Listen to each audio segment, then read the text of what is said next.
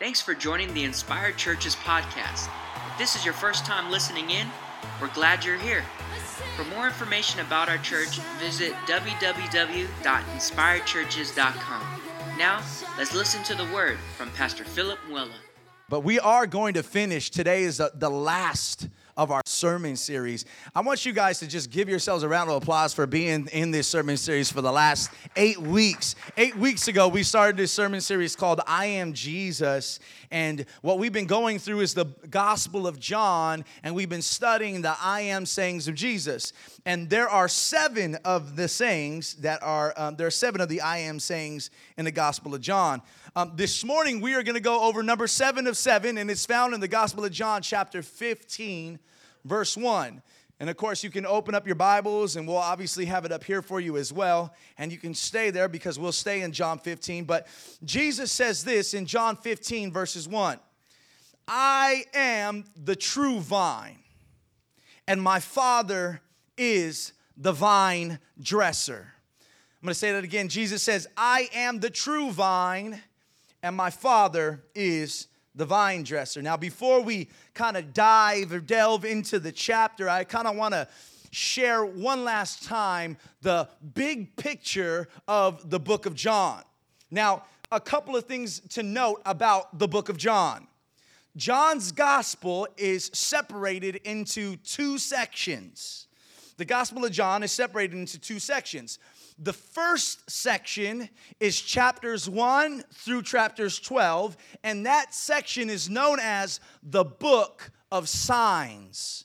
Chapters 1 through 12 is known as the Book of Signs, and where we get the word signs from is just another term that John gives to miracles. So in John, miracles are synonymous with signs. Why does John call them signs and not miracles? Well, he calls them signs because he believes that these miracles point to something greater than themselves.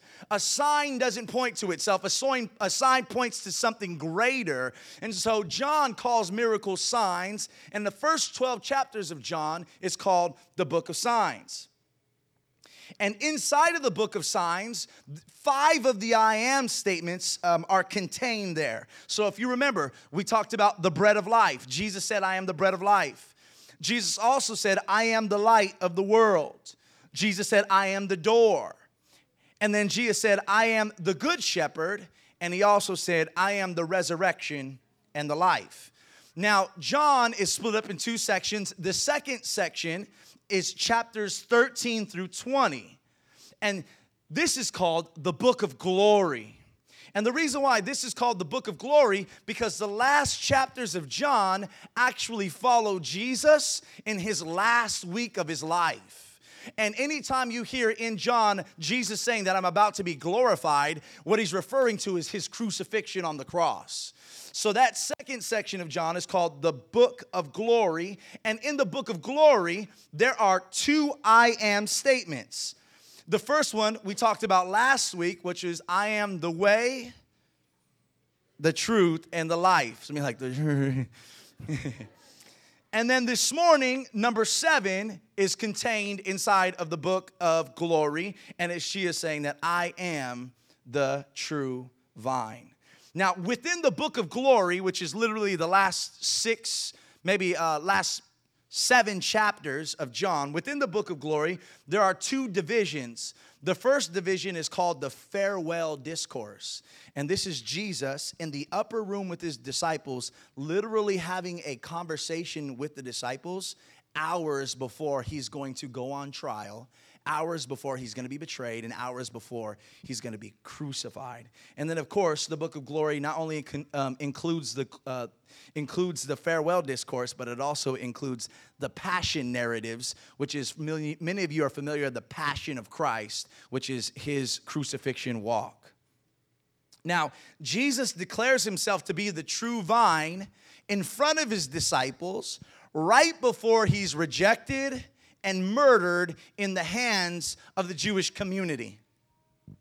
We can look at chapters 13 through 17. not just as Jesus' farewell to his disciples, but as a cleansing and an instructing of his disciples. Jesus is cleansing and instructing his disciples before he leaves earth. Now, keeping this in mind, this morning we're going to break this message down, and I love threes, as many of you know. We're going to break it down into 3 sections this morning. The first section is the true vine. The second section is the true believer, and the third section is true joy. So true vine, true believer, and true joy. After true joy, we will conclude this morning's message. So if you're ready to go, let's get in our Bibles. John chapter 15, we're going to read verse 1 through 4, and we are going to touch on the true vine. John 15, 1 through 4, Jesus says this: I am the true vine, and my Father is the vine dresser. Every branch in me that does not bear fruit, he takes away. And every branch that does bear fruit, he prunes, that it may bear more fruit. Already you are clean because of the word that I have spoken to you. Abide in me, and I in you. As the branch cannot bear fruit by itself unless it abides in the vine, neither can you unless you abide in me. Now let's pause there. In the opening phrase of this chapter, Jesus attaches the word true to his I am statement. Jesus is not just a vine, but he says that he is the true vine. Now, the word true is an indication that there is a contrast being made. If Jesus is the true vine, then how many of you know there must be a corrupt vine somewhere? If Jesus is the true vine, then there must be a compromised vine somewhere out there. Now, the disciples, when they heard Jesus say that he is the true vine, they no doubt recognized this metaphor based on Old Testament history. Now, I'm going to assume that some of us in here today aren't familiar with Old Testament history. So when we hear the true vine, we're like, oh, that's cute. But when the disciples heard the true vine, something triggered in their minds to go back to the Old Testament. Now, centuries before Jesus uses the word vine here, God himself uses this metaphor in the book of Isaiah and in the book of Psalm. So in order for us to grasp all that this statement has, we have to go back and look at where this word or where this metaphor was originally came from. So let's do that together. We're going to open up to several different scriptures, but let's go back together in the Old Testament and just try to look at the context in which the word vine emerges. Now, the first place I want to go to is found in the book of Psalm, chapter 80, and we're going to read verse 8 through 16. Again, you can follow along. And Psalm 88 through 16 says this: You brought a vine out of Egypt. This is the prophet Isaiah. You brought a vine out of Egypt. You drove out the nations and planted it. You cleared the ground for it. It took deep roots and filled the land. The mountains were covered with its shade, the mighty cedars with its branches. It sent out its branches to the sea and its shoots to the river. Now, I want you to note there's going to be a shift here. Now, here's the shift. Why then have you broken down its walls, so that all who pass along the way pluck its fruit? The boar from the forest ravages it, and all that move in the field feed on it. Turn again, O God of hosts, and for the son whom you made strong for yourself. Turn again, O God of hosts, look down from heaven and see. Have regard for this vine, the stalk that your right hand planted, and for the son whom you made strong for yourself. They have burned it with fire and they have cut it down. Now, this psalm is a lament. It's the crying of Israel. It's a lament from the heart of the prophet Isaiah because Israel is experiencing God's judgment. The psalmist is saying, God, you planted this nation, but now you've turned away from it. And because you no longer tend to it, wild beasts and pluckers come to destroy it.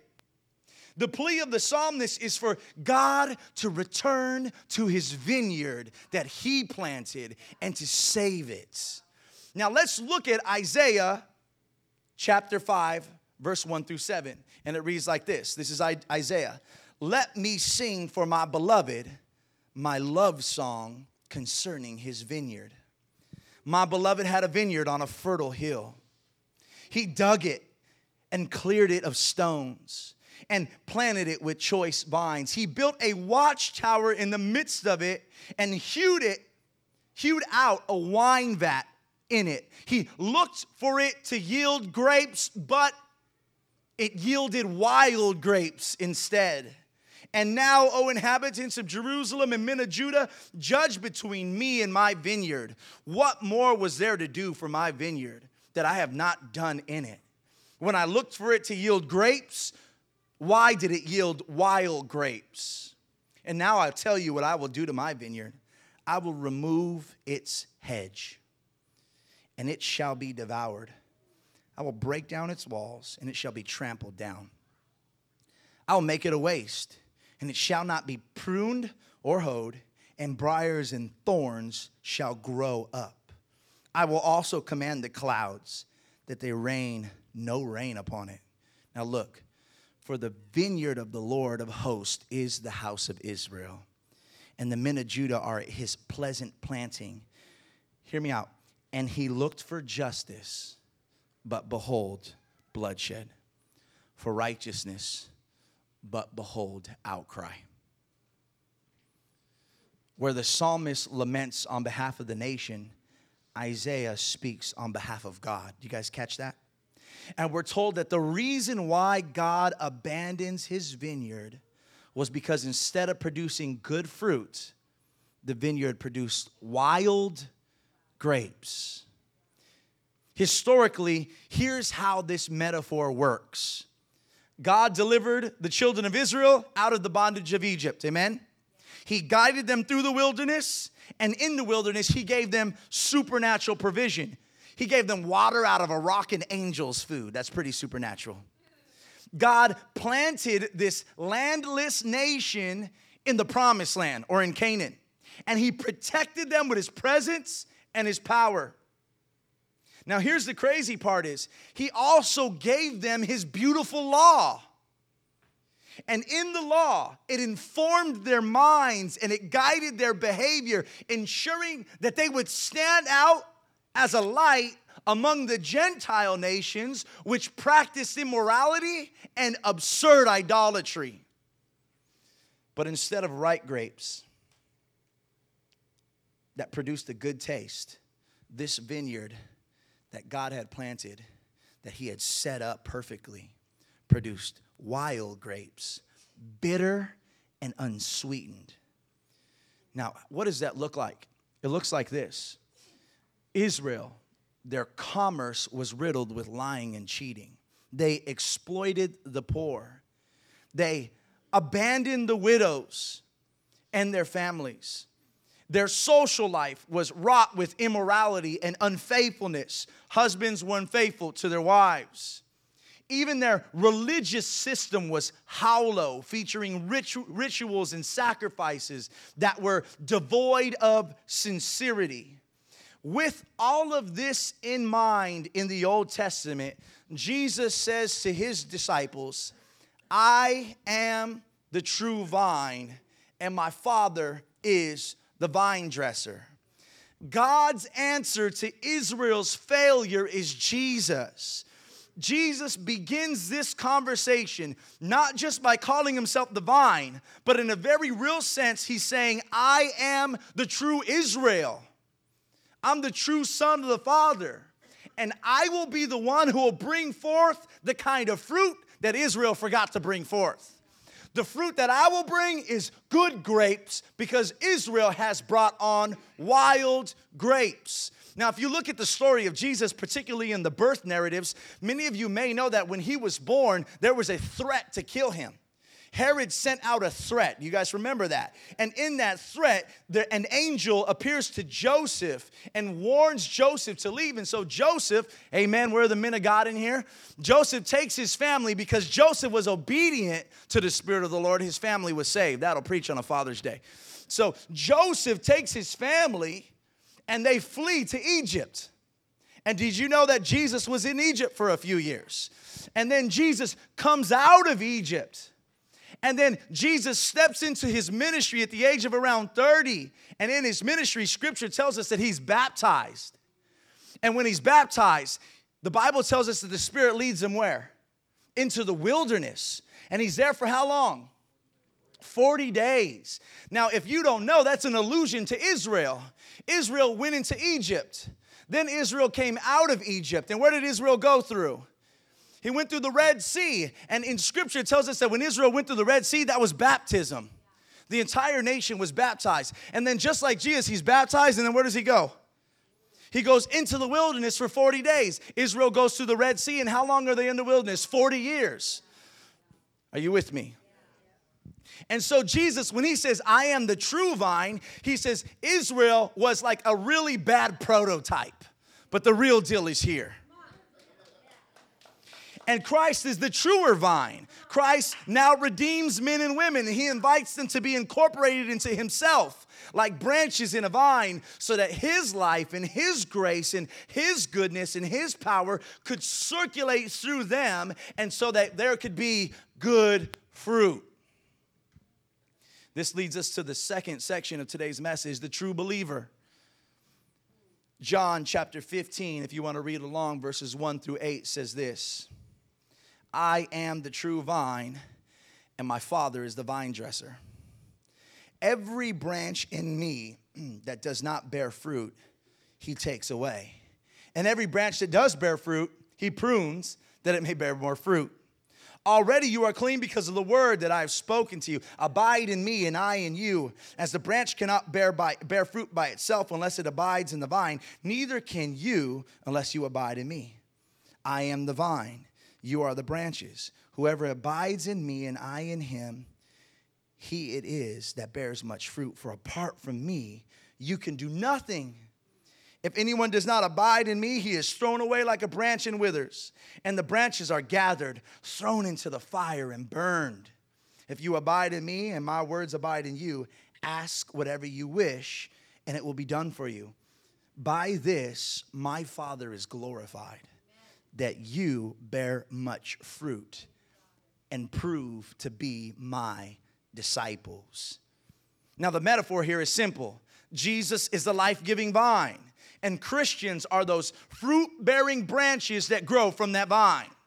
Now, the Father tends to the vine, and how does he tend to the vine? He prunes those branches which produce fruits, and he throws away those branches which have withered and fallen off the vine.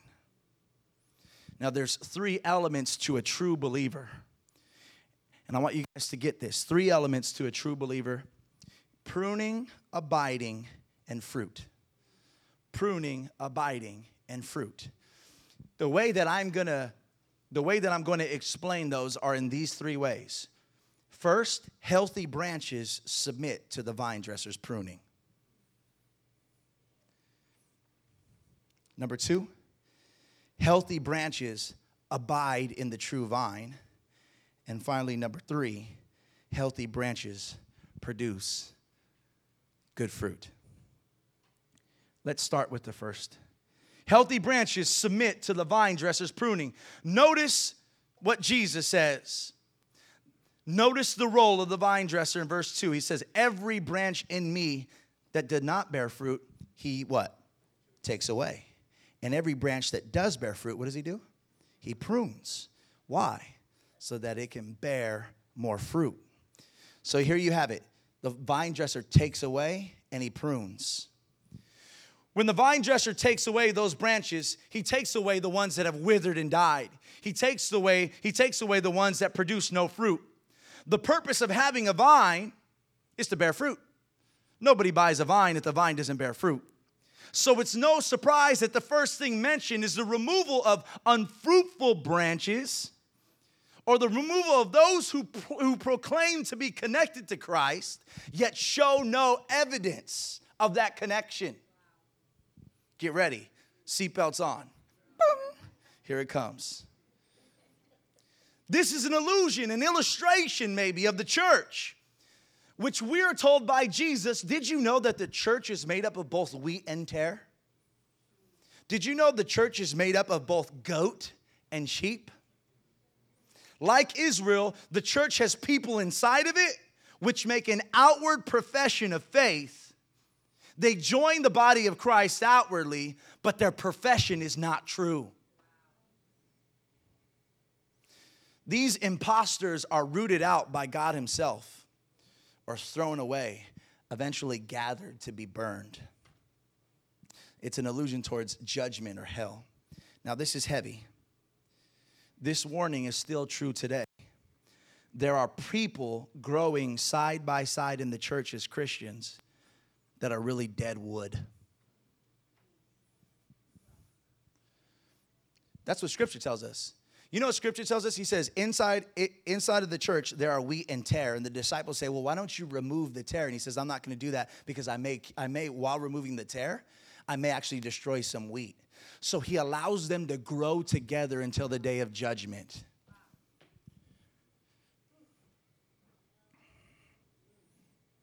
Now, the branches, they can deceive themselves sometimes.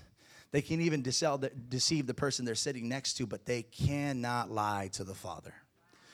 The vine dresser knows what to inspect. You and I, we inspect all the wrong things. Oh, that brother's so, he always this and that, and look at that. They're just so gifted. We always look at gifts, and we look at talents and how amazing they are, and this and that, and God the Father is like, I'm not looking at what you look at. They can deceive. Here's the scary part, and this is the part that this goes out. I go out. This is like my heart goes out. There are some in here that are deceiving themselves. And when I said yes to be a pastor, I didn't just say yes to tickling your ear. I said yes to making sure I shepherd your soul in the gospel of Jesus Christ. And so I don't mean this to make you. I think we live in a world where it's just if it's not positive, don't say it to me. That's not biblical. You want to know why? Because our Father prunes. Listen to this. Those branches which produce fruit. We got a lot of happy branches in here. And y'all are producing some good fruit. But the vine dresser comes around and says, oh, you know what? I'm going to cut you up a little bit more. Wait a minute. Like, I'm doing good. Have you ever said that? Man, I've been doing good, Lord. I'm doing great. I feel like I'm praying, I'm reading my word, I'm producing good fruit, like I'm checking everything. Why is this hurt so bad? And you immediately think you're in trouble. You immediately think but you know what? You don't know your word. Scripture says if you're going to produce fruit, the vine dresser is going to come around and cut a little more. The branches, he cuts and prunes the branches which produce fruit. The word that's used for prune is the same word that's used for cleanse. Now listen, when a vine dresser prunes, he'll take a sharp knife, amen, and he'll drastically cut away all the excessive growth. He'll cut so much, listen, that to the untrained eye, he might appear to be devastating the branch. He might appear to be destroying the branch. But in fact, far from destroying it, the drastic pruning redirects the energies and the nutrients of the vine. Is anybody in here? So that in the next season, amen, instead of producing more showy foliage, they turn themselves into larger, sweeter, and more numerous bunches of grapes. I wish there were some Pentecostals in this house today. I know we're non-denominational, but every once in a while, I wish there were a little bit in here. Somebody needs to hear this today. Our Heavenly Father, our Heavenly vine dresser allows pain, amen. He allows sorrow. He allows persecution. He allows suffering. He allows trials. He allows those things to educate and to train. And if need be, discipline. So that he can conform us into the image of Jesus Christ. Understand, A true believer suffering and going through trial.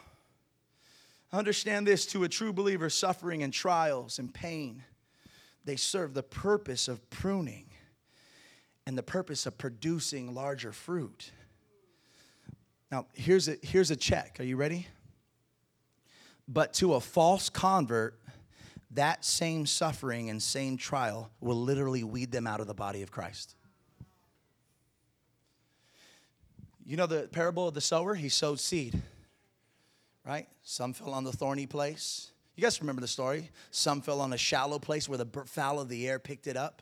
And do you remember, as Jesus is describing to the disciples what some of these seeds are going through, he describes a particular seed that begins to grow in the beginning, but then all of a sudden it's destroyed. And he equates it to people who hear the word of God and say yes and amen, but when suffering or trial come, they abandon.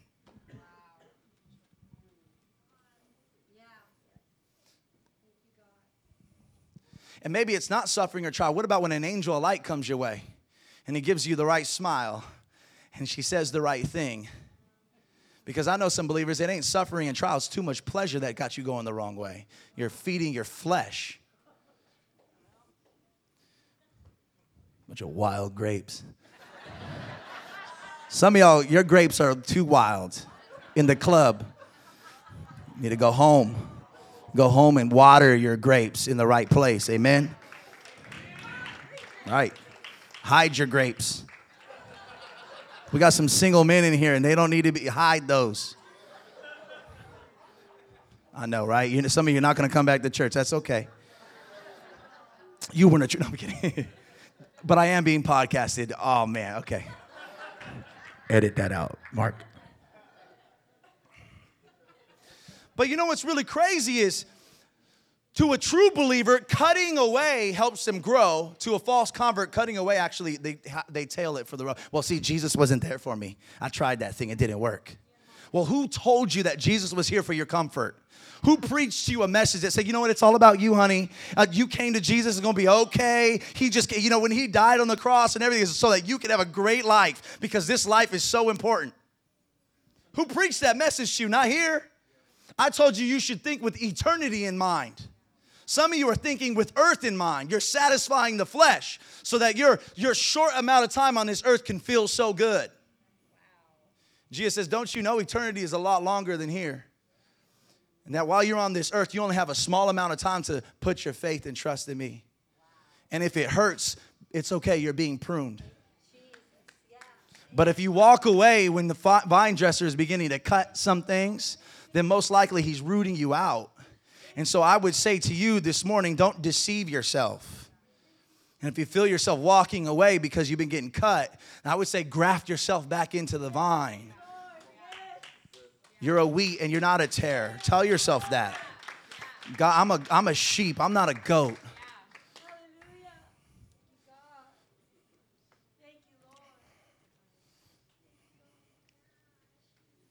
Number 2, healthy branches, they get pruned so they can cut off all my showy foliage. You know, all that stuff that looks like, I look full, but there's no fruit on it. Cut all of that stuff off. I ain't trying to be a show. I ain't trying to come to church and be a show. It's not a show. Number 2, healthy branches abide in the true vine. Jesus said in verse 5, whoever abides in me and I in him, he is it that bears much fruit.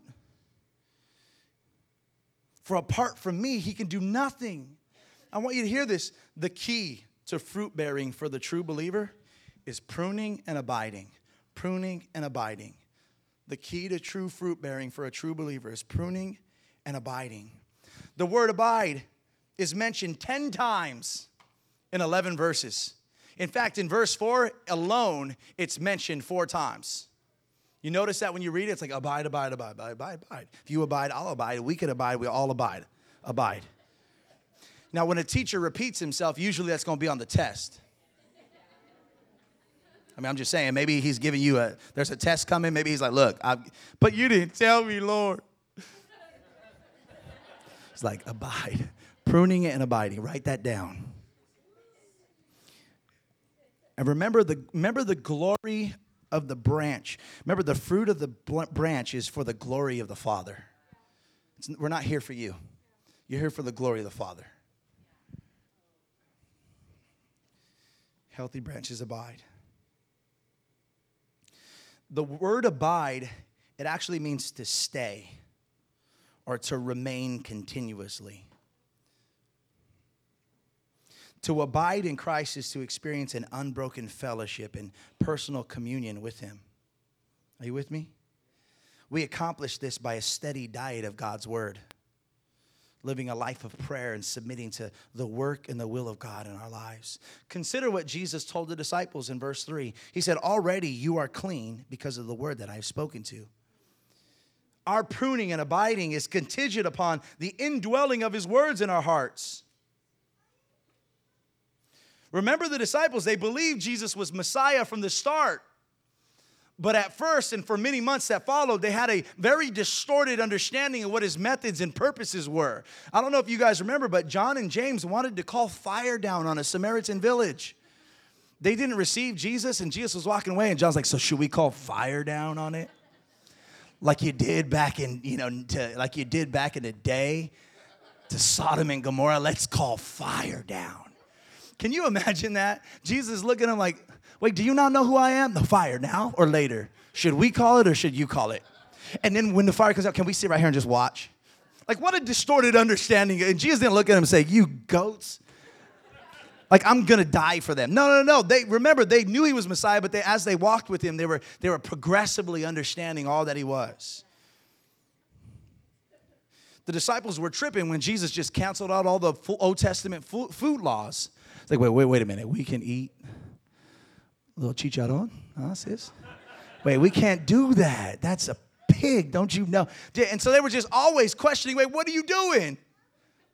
Peter often contradicted Jesus. I'm going to go and give my life up. You will never give your life up. Can you imagine Jesus, Peter, what kind of leader did he feel like to be able to look at the Savior of the world and say, nah, you're wrong. That's not how it's going to go down. He's done that multiple times. He's telling Jesus, you're making a mistake. But despite these misunderstandings, Jesus, amen, patiently and consistently instructed them. Jesus, look, listen, here it is. You ready? This is good. Here, Jesus cleansed away their false concepts and misconceptions. He cleansed away their ignorance and their worldly mindedness by washing them in His words. Even today, we need to allow the Word to continue to prune and cleanse us of our false ideas, to encourage the growth of a biblical mind. If we're going to behave the way that pleases God and rightfully represent Him in the world. As easy as this may sound, Christians have often found it difficult to stay put in Christ. Our temptation today is to think that while Christ and His words were sufficient for the apostles and the early church, they no longer are applicable to us today. Number 3, healthy branches produce good fruit. Amen? Jesus said in verse 8, by this my Father is glorified, that you bear much fruit. And I love, and then he added this, and prove that you're my disciples. Your fruit is evidence that you are my disciples. Our goal is food. Our goal is fruit. Our proof is fruit. Our God is glorified when we display good fruit. So what is God looking for? What is this fruit that seems to be spoken of everywhere? What is this fruit? Well, I want to give you 4 steps to good fruit production. 4 steps to good fruit production. Number 1, we've been saying it, abide. If you want to produce good fruit, abide. Like mentioned earlier, abide is to dwell, to live continuously. The word abide is mentioned 10 out of 11 verses, and it stands for a believer's continual immersion in the Word of God and devotion in prayer. Men of God, you got a devotion. Abide in that. By abiding in God's Word, guess what happens? Our minds begin to change. Our minds begin to change. And then guess what happens next? Number 2. When you abide in His Word, your minds begin to change, and all of a sudden you become more what? Aware. As we focus on God's Word, that word begins to renew our minds and we become aware. Hear me out. And we become aware of our faults in our personalities. We got a lot of faults in our personalities. We become aware of our faults in our personalities, those faults that limit our fruitfulness, those faults that limit our ability to connect with others, those faults that limit our faithfulness. You know, I can tell somebody's been dwelling in the Word because their mind begins to become renewed, they're aware, and they begin to do things differently. I was having a great conversation with Christopher the other day about discipleship, and I said I fear that there are some people, even people who have been attending church for years, I fear that we take for granted some things in discipleship, and we think today that it's optional. And I can tell you're not abiding in your word. It's not optional. Some things we think is an option is not optional to be a healthy disciple producing fruit. But for some reason, we've gotten our head because we've been wounded or we've been hurt, or we've gotten our head because we're not exposed to the word, however it's happened, that it's just optional. We're in America and our culture today. Like there's just certain things, man, I just can't do that. It's not an option. Maybe that's the way I feel. But when you do abide in his word, you become more self-aware. And you know what begins to happen? A spirit of repentance takes a hold of you. You start becoming a humble person. And then number 3, the spirit of repentance comes in. And it's only in humility that we can now ask the vine dresser to come and remove those wild grapes and that showy foliage. And guess what? The more fruit will emerge from his glory. Keep in mind, this is important. Keep in mind, we are not allowed to dictate how the vine dresser will remove the fruit or the foliage. Because we may find that he chooses an unexpected or a painful method. We cannot tell the vine dresser, okay, I'm ready for pruning, Lord, but look, just don't do it that way. We can't tell the vine dresser, look, ouch, that hurts. Can you go? No, we cannot tell the vine dresser how to prune. All we can say is, yes, Lord, prune. We can't dictate how to prune. Nor are we allowed to dictate how long the pruning takes.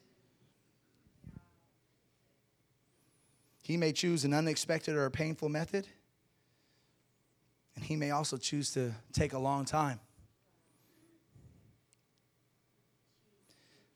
I was thinking, are we not to suppose that our habits and complexities and dysfunctions are unhealthy? Are we to suppose that he's going to take that away in an instant?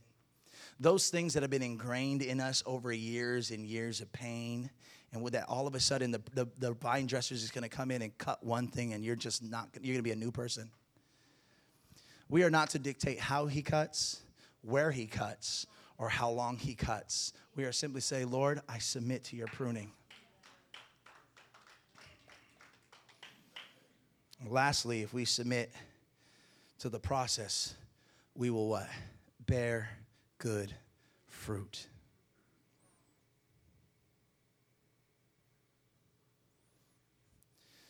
Good fruit is evidence that Christ is in us and that we are in Christ. It's the kind of evidence that people can taste.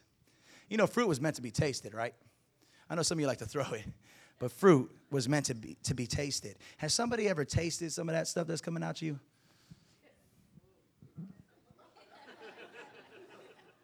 Kind of weird. How about that attitude? Or the way you walk, or the way you talk, the way you carry yourself, or what comes out when you're stretched and when you're pruned. Most likely your husband or wife has probably been tasting that fruit. I take that back. There's 2 ways we can see if you have bad fruit: the vine dresser or your spouse. Where's my wife? She with the kids right now? She's not in here. Praise the Lord. Hallelujah. Now watch. By abiding in God's word, we learn the difference between good grapes and wild grapes.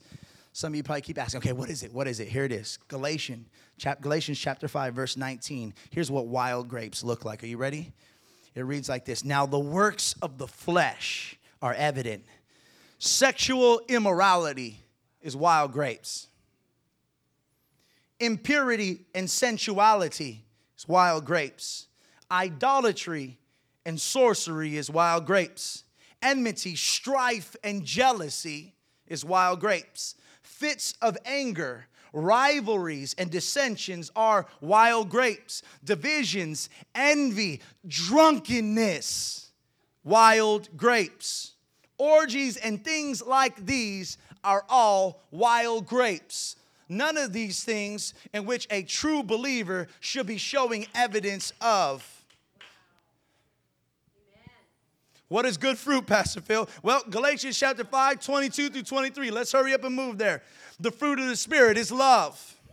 It's joy. It's peace. It's patience. It's kindness, even when you're on the freeway. Lord, I need some grapes. Some of you are throwing up some one big wild grape. I need some grapes in that area.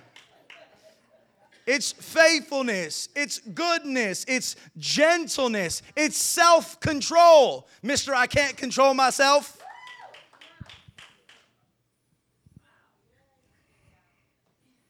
Against these things, there's no law. In other words, no one's going to arrest you, sir. You're being kind today. We're going to throw you in jail for this. Against these things, there's no law. And those who belong to Christ have crucified the flesh with its passions and desires. And we're going to conclude this morning with true joy. Listen to the words of Jesus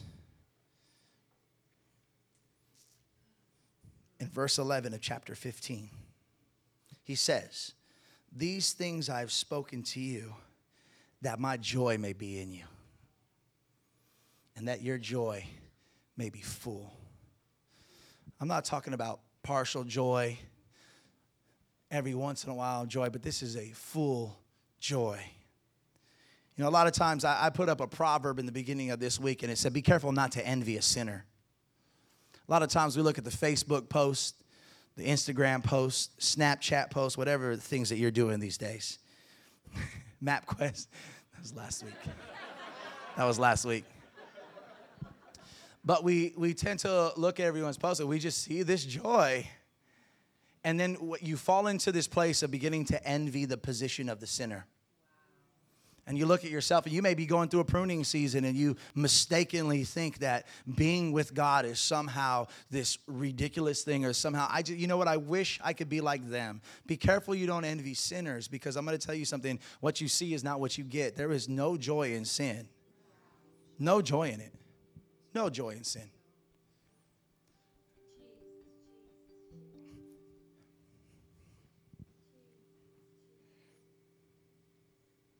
Be confident in this.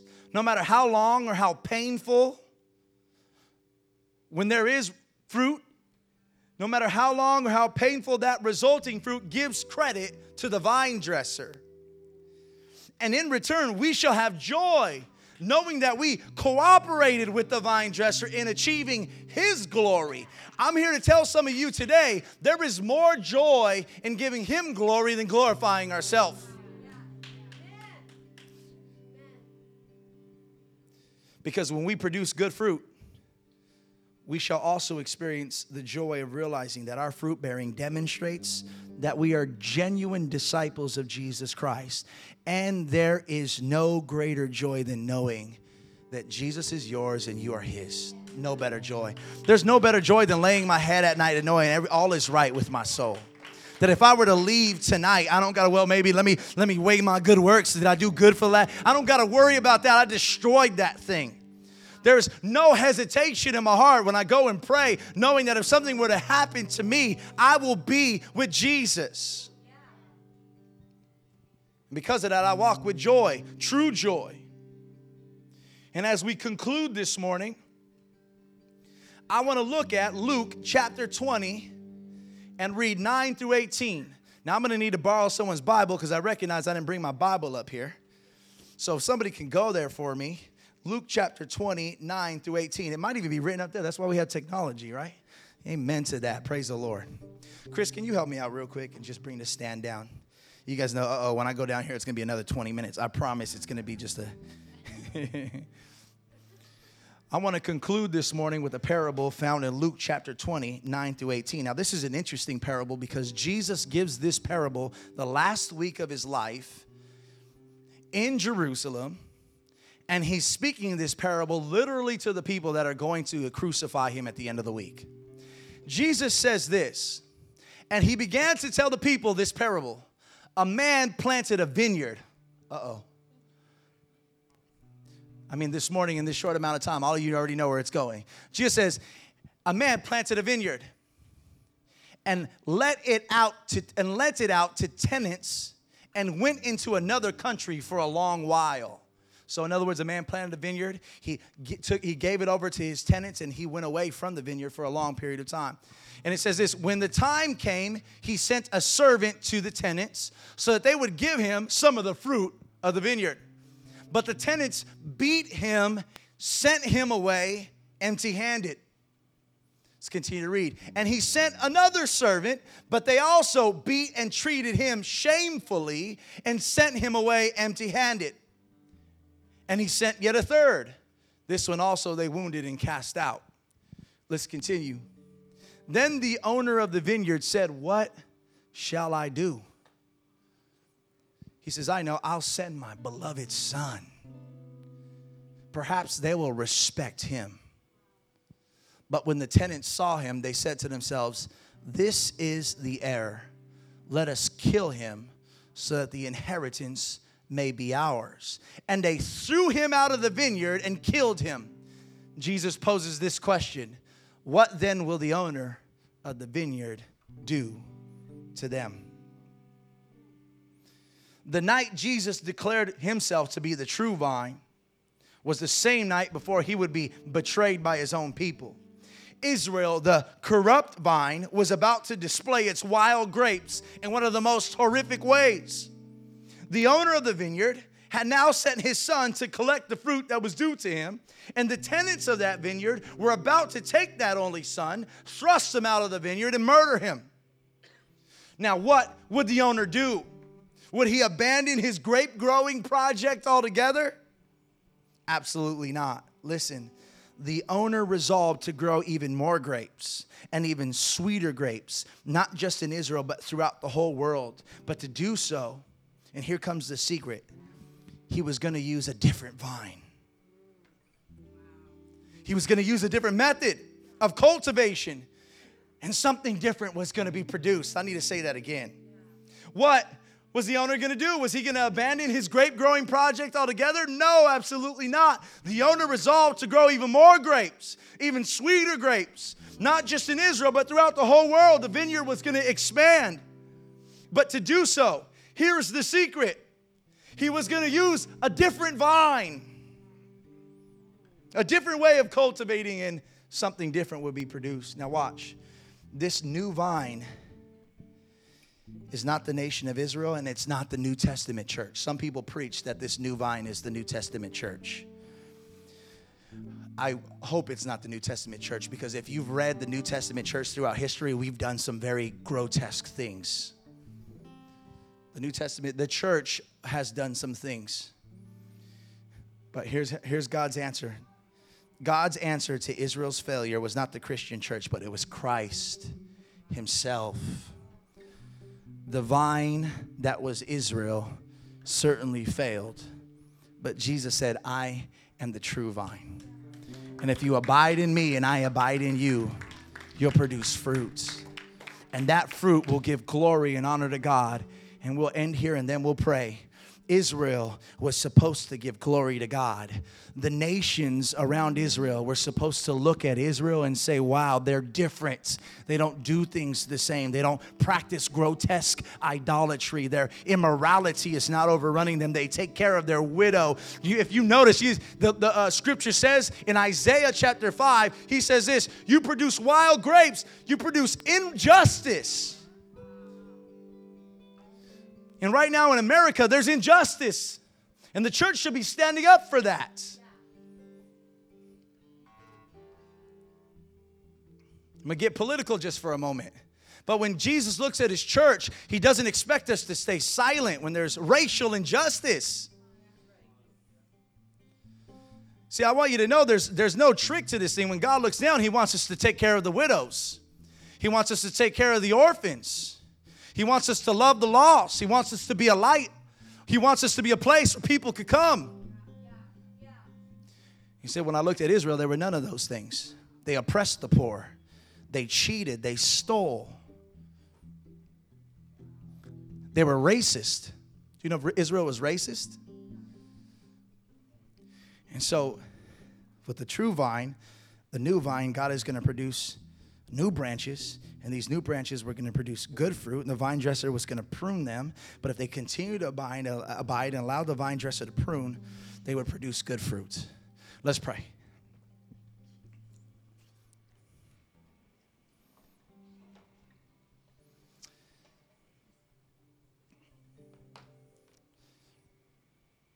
Lord, we thank you for your word. We thank you for your word, for its truth, its light. It shines light in dark areas. Your scripture says it's sharper than any two-edged sword. Your word can prune and cut. Your word can bring joy unspeakable. Your word can give us direction, wise counsel. So, Lord, I pray for everyone under the sound of my voice. Two things this morning. Just right where you're at, just as you're contemplating, I just pray that you would pray two things right where you're at. Lord, teach me to abide and teach me to submit to your pruning. Two things right now, just right where you're at. I'm not even going to pray it in your own words. I want to abide and I want to submit to your pruning. The Lord might be speaking to some of you right now and say, hey, you're going through pruning right now. You're going through a little hurt season. Feel like you've been knocked down a little bit. Don't walk away from me. The Father is walking around the vineyard and he is cutting the showy foliage. And if you'll let him, he'll produce something greater. Don't walk away. Stay right in the midst of his pruning. I'd rather be in the pruning season of God where he's cutting than in the company of sinners, partying and full of false joy. I'd rather be in my bedroom, silently alone, crying because of loneliness and asking the Lord, when is this going to stop? Than in the company of sinners, displaying the flesh. So you just receive what he wants to give you right now. Father, I just pray for Inspired Church. Lord, even if you want to prune this church, Lord, even if teach us to abide as a church, have your way. Let your will be done. Lord, cut out the showy foliage in me and in all of us so that Union City may know the glory of God, so that Hayward may know the glory of God, so that Fremont may know the glory of God, so that the Bay Area may see the glory of God. The Bay Area will not see the glory of us or the name of our church, but the glory of God will be lifted up. Lord, that Crown Plaza would feel the glory of God every Sunday that we're in here. So, Lord, we bless you, and I bless every father in this building. I thank you for them. I pray that you would encourage them, honor them. Lord, you would be with them as they submit to you and follow you through their devotion and their time with you. In Jesus' name we pray. Amen. Amen. Inspired Churches aims to be a church that the city loves. We hope you enjoyed this week's sermon. Come back next week as Pastor Philip continues on the 6-part series. For more information about how you can get involved or about our community, visit www.inspiredchurches.com.